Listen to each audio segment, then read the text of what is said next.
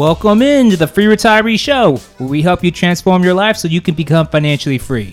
In this show, we'll give you the inside track on how to excel in your career, filter out the noise surrounding your finances to help you make smart financial decisions, and we'll learn from thought and business leaders who can help you live your best life.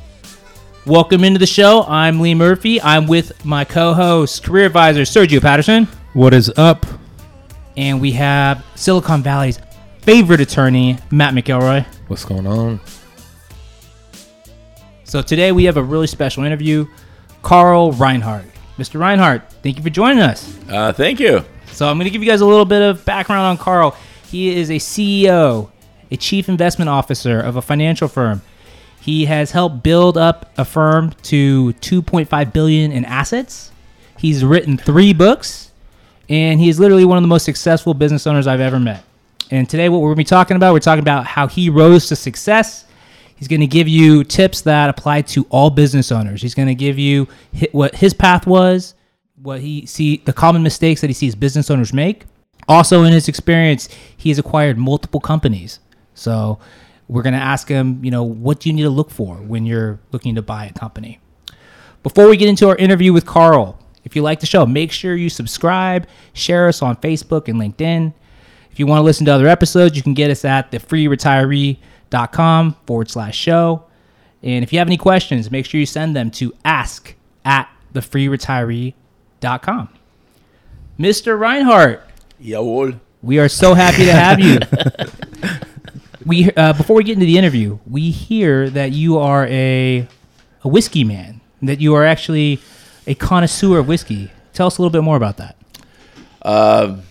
I've drank from New York, Hudson River Valley, to tonic, damn good bourbon, to Tennessee, to more like sour mash whiskey, all the way to Scotland, to single malts, and even on the west side to some brandy. Wow, all over the world, Carl. I've had it all.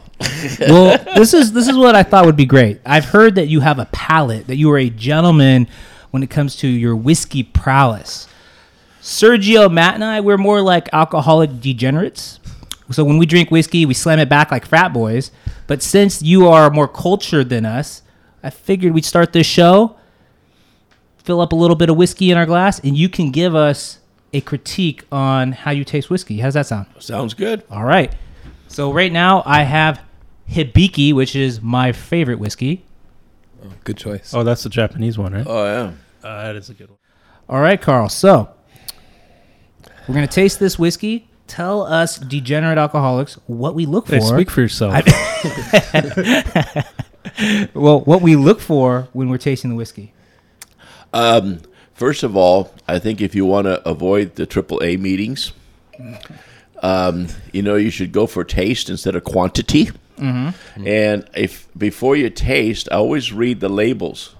And in this particular scotch, if I remember right, aren't there 18 facets in the bottle? That means something special in Japan. You're talking to the wrong folks here, Carl. You are too classy for us. Well, what do we do? Like, what am I supposed to do? Am I supposed to smell it, swig it around? No, yeah. First of all, what you do is you kind of, like a wine, you kind of swish it around your glass.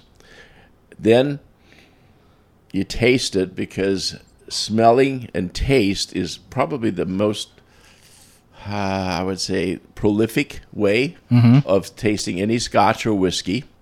And then, to me, my very first taste is you actually put it up into your lips and you suck air in with it. So you go. Taste it. Then you swish it around. Mm-hmm. And I think in this particular one, I think you can taste a little like a malt, kind of a flavor. You get a little sweetness up front, and I think you get a flowery finish at the tail end when you swallow it. Thank you. So, hey, folks, for you listeners, you just learned how to actually drink whiskey. You inhale it through your mouth, you swish it around, and then you swallow it. Correct? Exactly. Yeah. Thank you, Carl. And then your second, and then you go back for your second taste. Oh, and then and because now you've introduced it to your palate, okay? And so you're always looking for what's up front and what's in the finish. Excellent. Got it. All right. Well, Now you guys all know how to taste whiskey like a classy gentleman like Carl Reinhardt. So we're going to go into our interview.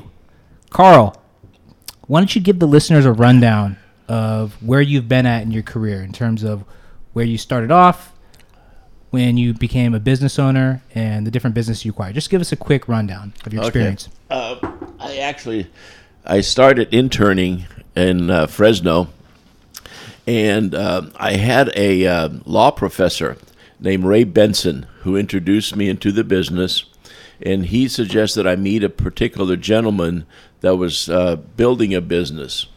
And Ray Benson at that time was actually had a PhD in he was teaching law, but he also had a PhD in theater. And he was our fraternity counselor that we worked with to help the little theater in Fresno on a marketing project. And I was president of a marketing fraternity.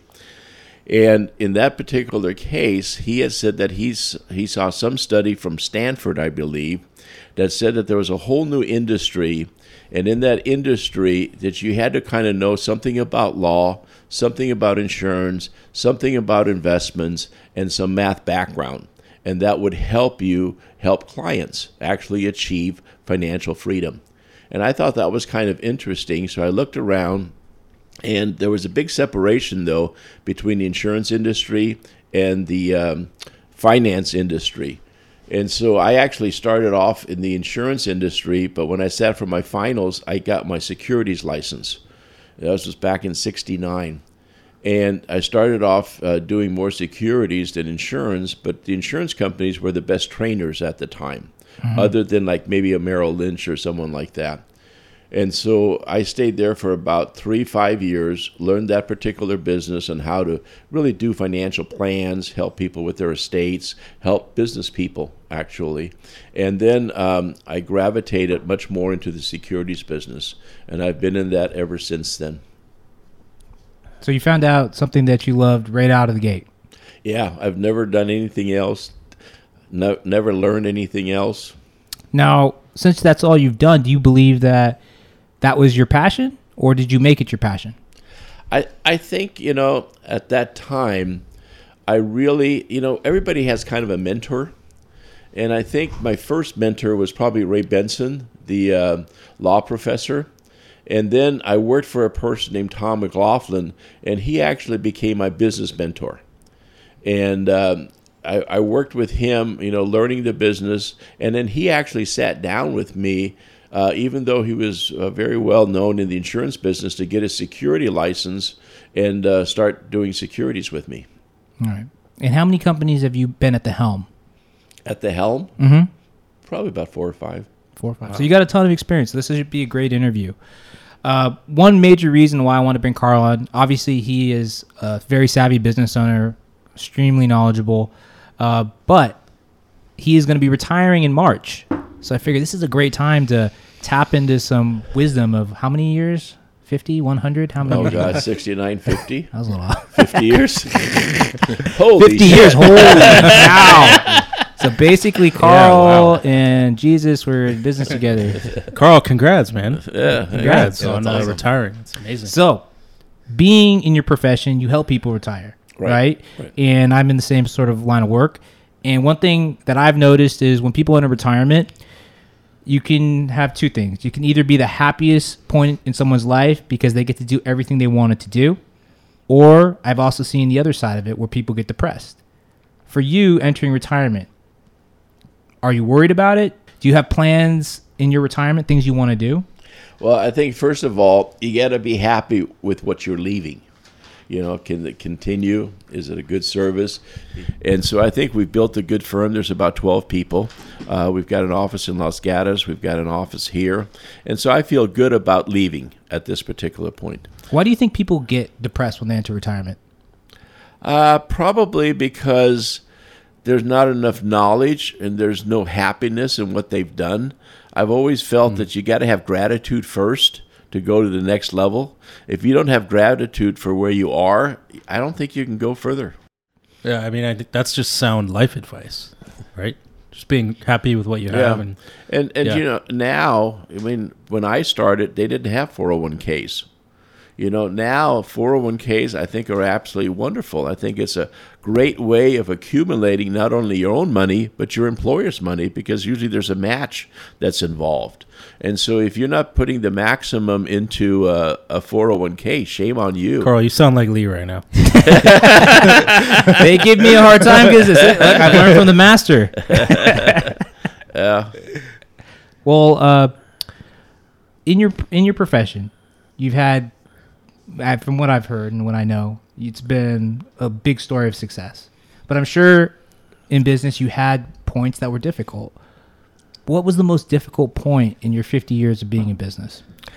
I think the most difficult point, and it goes back to, I remember my son Eric was at Santa Clara University, and that's when the tuition, I think, was like $14,000 instead of what, $45,000, I think now.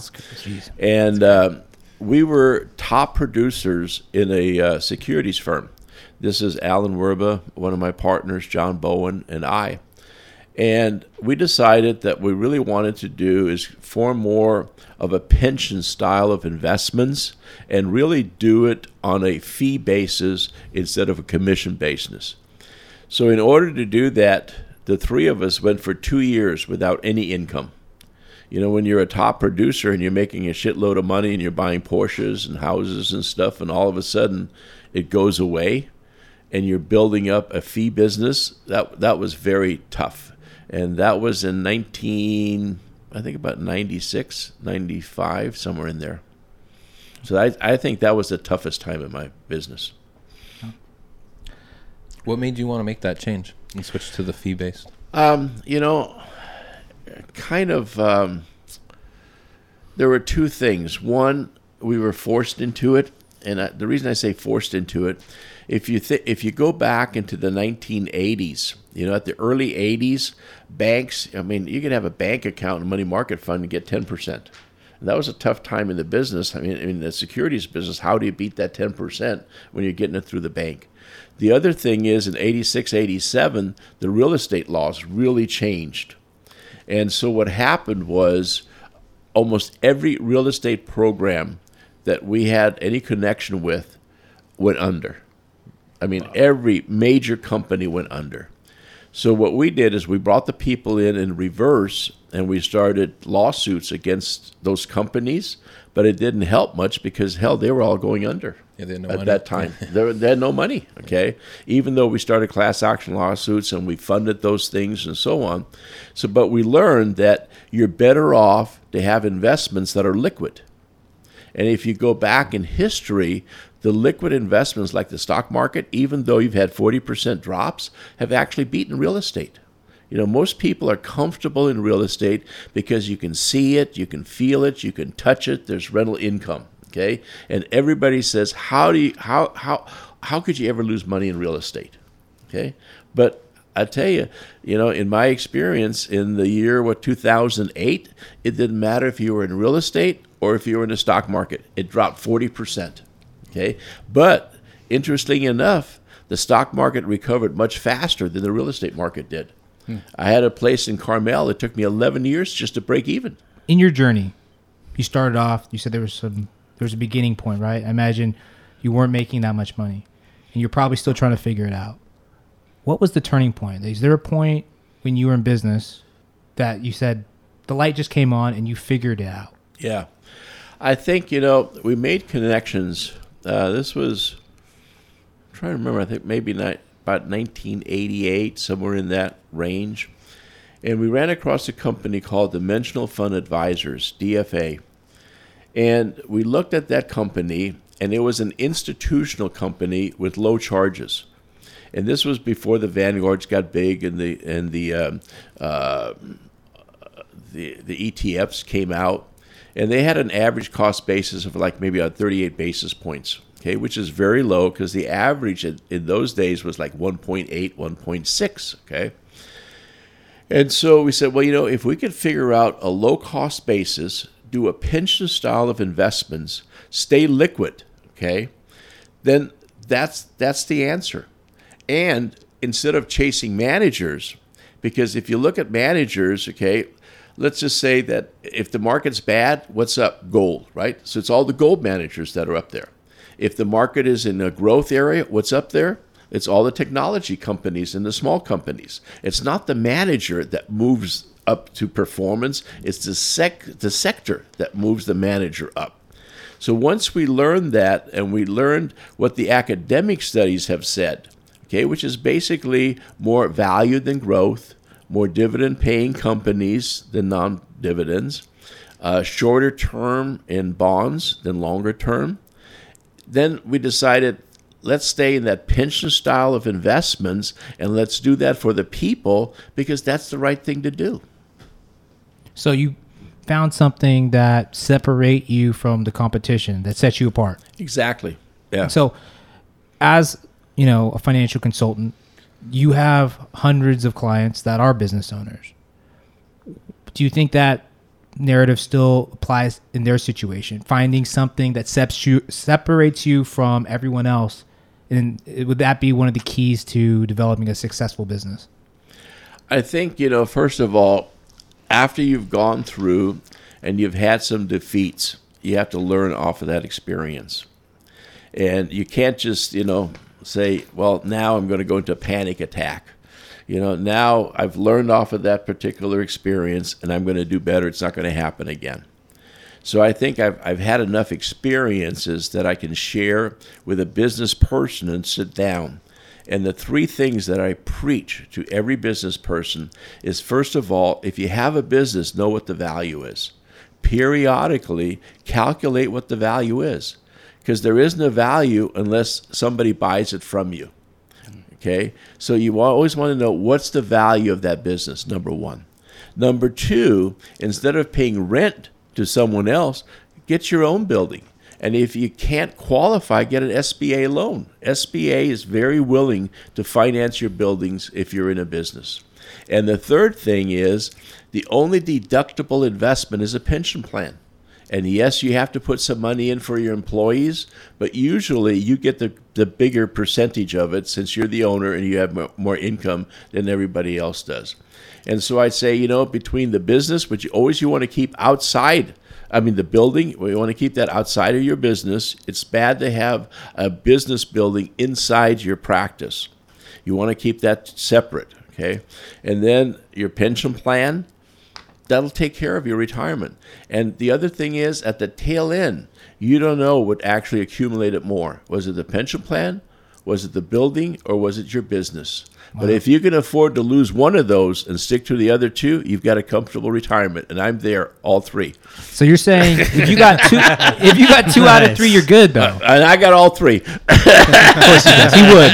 Well done. That's really Carl. Great advice. Yeah. That is excellent advice. I haven't heard of anyone that's ever given that advice. And it was very simplified too. I like that. Easy to understand. Three-part process. Yeah. Well, and I've never thought about it like that. It's really great. Yeah. So you got the 3 steps that have helped you in your success, the things that you've also seen that work for the people that are your clients. Exactly. And I do the same thing for my clients because, I'm a believer, and so I express that believability to other people. So on the other side of it, you've seen probably a lot of train wrecks with business owners and what they did. What are the common mistakes you see that keep the business owners from succeeding? At the very beginning, when I started doing pension plans, I actually had 2 businesses where employees actually absconded with some of the funds. And one of them was even a law firm. And wow. they didn't find out until later, that a person absconded. We're all looking at Matt McGilwray right now. Wow, yeah. All eyes went to Matt McGilwray in studio. I'm sure that lawyer got his license taken away by the bar. No, that wasn't the lawyer. That was the accountant. Oh. But the thing is, stuff happens. And you can nothing is 100% right. Yep. No matter what you do in life, it's never 100% right. So you got to be able to roll with the punches. You just keep taking the punches, or no? You keep avoiding the punches. You got to be the jabber instead of the receiver. Yes. Okay, I like that. So, Carl, you've run businesses across multiple decades. So I think the other thing I'm hearing is adaptability. Yeah. It seems like you adapted to your environment. You adapted to the times. I think when you start off, there's a certain familiarity, and the familiarity is what you really believe. And all of a sudden, your belief gets challenged. And so you learn what's really the right thing. So, Carl, through your career, how many companies have you acquired? Sold 2, bought 4. Okay. So, for the business owners out there in the different professions, not just your profession, what advice can you give to them if they are looking to buy a business? And this is actually a great topic because Mr. McElroy is looking at going down that same route. He's actually analyzing a potential business acquisition. Carl, what advice can you give us? Okay. All the business owners, if you're looking to acquire a business. Now, remember, there's a big difference between purchasing, let's say, a manufacturing or a service, or actually being a broker. In other words, like, where you broker vegetables to companies and things like that. There's different things and steps. In my particular case, it's always been more in the service arena or investment arena. And so I've always thought of what I call the 5 Ps, okay? First of all, what's the philosophy of the person that I'm going to buy their business? Who are the people that's involved? Besides that, what kind of programs do they have? What's the product that they're handling? And most important, where's the profit? And so say, what can I maintain? Can I maintain the philosophy? Can I maintain the product? Can I maintain the people? Can I maintain the program that's made them successful? And can I maintain a profit? If they are not making a profit, is that okay? Do you still jump into that? I've never touched somebody that doesn't make a profit. Okay, so you're saying, because there's a lot of people, business owners in general are really optimistic people, right? Yeah. And they jump into a lot of opportunities because they say, well, I can do better. I can turn it around. I can buy that person's company and I can turn a profit. Do you think that's a good mentality to go in when you're acquiring a business? I think that's more of an egotistical thing.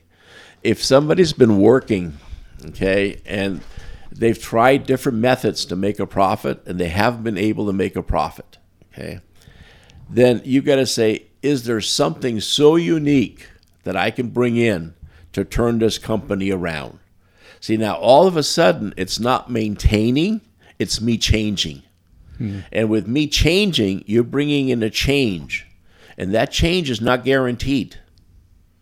See, whereas that flow that's been going on with that business, that's almost a guarantee. And that's why you do goodwill, right, Matt? And that's why you do all these other things, okay? Because there's something that's there. If there's a loss, that means I've got to throw money into it. I'd rather throw money into the payment of a profit in the long run than something going down the tank. So something's already in the tank. You can get a good deal on it. It hasn't been a proven method to make money. What's that unique thing that you're looking for where you can say, yeah, I'll buy it because I have this unique factor? What is the unique factor? You said it's not the person, so what is it? Well, let me give an example, okay? To me, the only unique factor that I think might work or has worked is if you look at a particular community and you're going to buy a place and there's really high, expensive houses and there's one house in that area that you got to put some renovations in to get it up to the level, that might be the situation. I haven't thought of any others. It's very hard to totally change a company around to thinking that you're going to make a profit. What's your view on this? Like the company that that I'm looking at right now they have a long history. They've been around since 1983. Supposedly been pretty successful. I haven't actually seen any numbers yet or anything, but a big part of them is the goodwill of the business. They have a big customer list. Yeah. They have a lot of corporate customers and things like that. And one thing that kind of worries me is attrition. These people have been solely running it. It's only a 2-person thing. they're gone. Are we gonna lose customers because of that? That's probably right at this point before seeing any numbers or anything. That's my biggest fear. See, one of the things that always have to remember is this, and this happens, I think, all the time. If you're a one-man attorney and you die, where are the people going to go? State bar takes over. If you're in a firm and periodically you bring in another attorney to your cases, okay, there's a comfort zone, right, with that firm. And so you got to look at the same way in that particular business. Now, are both going to be gone, or are they going to help you transition? If they help you transition, then you work out a transition plan. That's what we talked about already a little bit. And that's really necessary because they have the goodwill. See, they've got the contacts, they've got the list, and they have the knowledge on how to do this particular business, right? And from what it sounds like they have amazing relationships with these clients and suppliers and whatnot. So, but do they have to stay around? Right. I mean, once you do this transition, no, I'm saying you got to look at what the transition is. Okay, if a person is cold turkey out, that's tough. That is really tough. That's like the death of an owner. Okay. Yeah. Oh, I see. Yeah. And you got to think of that. So how do I continue that goodwill that you're going to pay for in the business agreement that you're buying, right? There's a portion for goodwill. Yeah, it's one in the case of this business, I think it's probably going to be a big part of it. Yeah. So, because it's not the building or anything like that. Although I would love to, have some kind of lease option to buy kind of situation in the negotiations. One of the examples of a business that I bought, there was a building and there was a business, okay? And the business was primarily not a fee business, it was a commission business. In our particular industry, we substantially discount commission business, whereas we multiply a fee business. A commission business is worth 0.85 of what the person makes a year.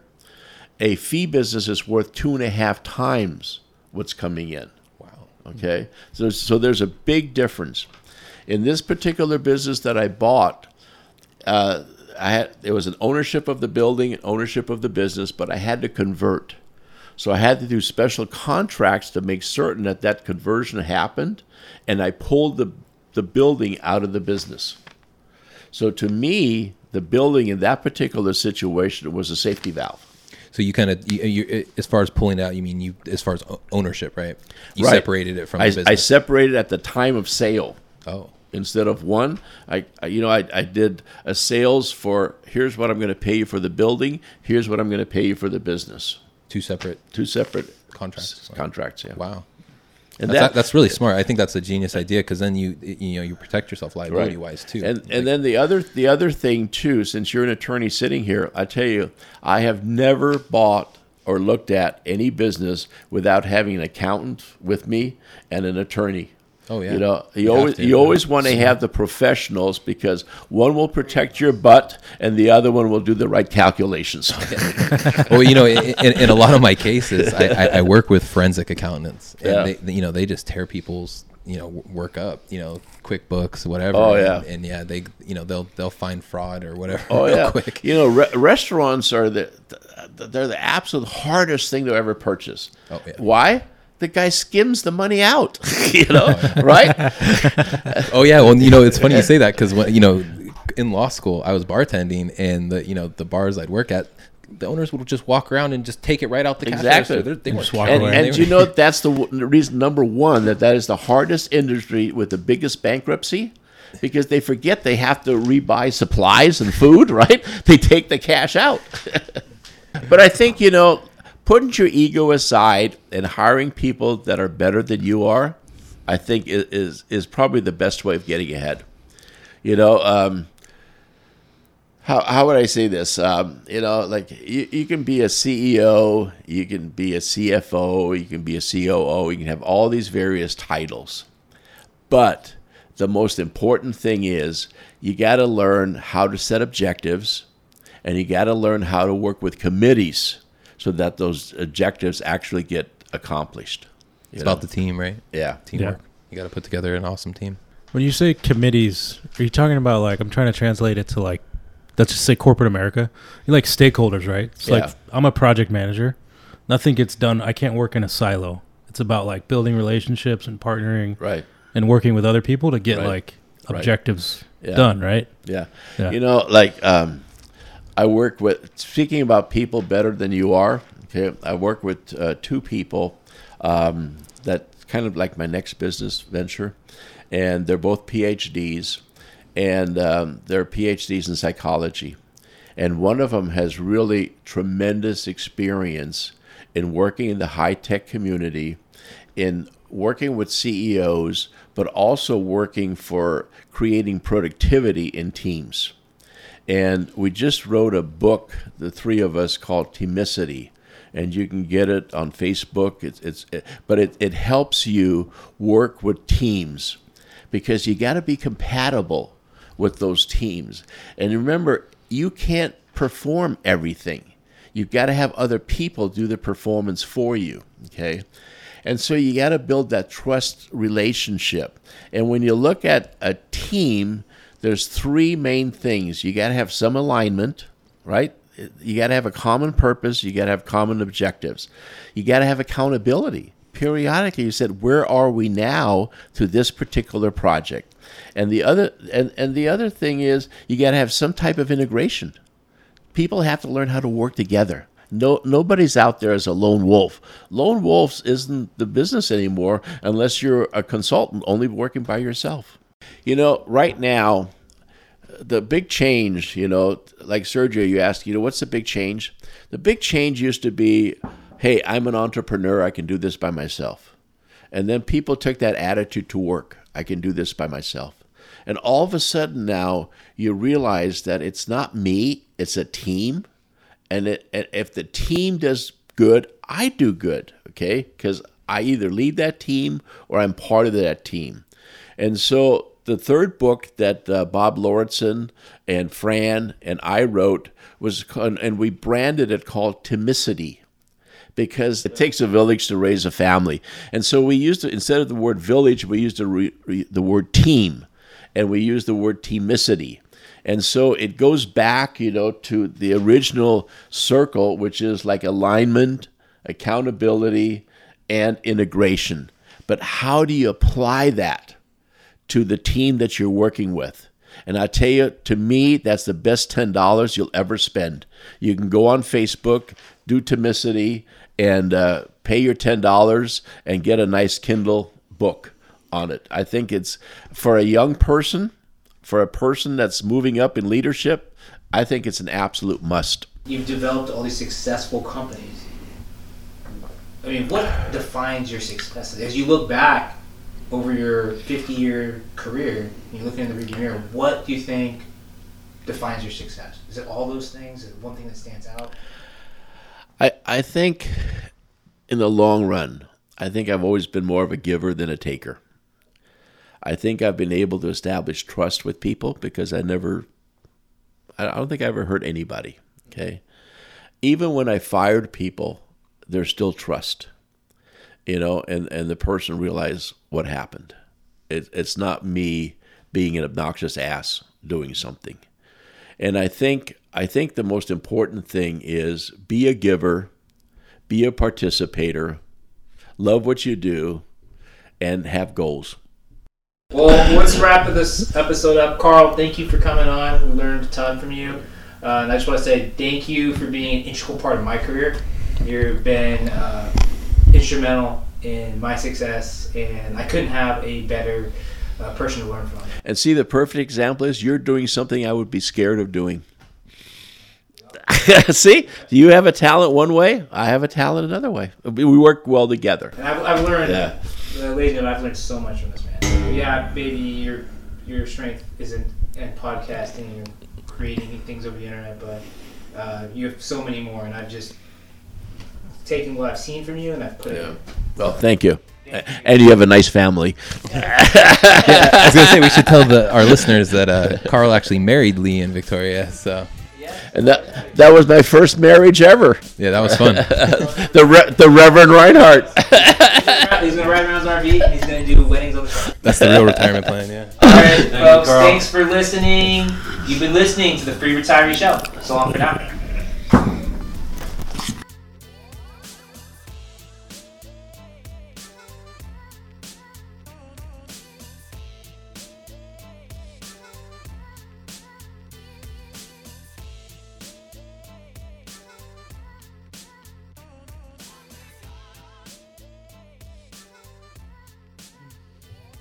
Advisory services offered through RMP Advisory Services Incorporated, a registered investment advisor with the Securities and Exchange Commission.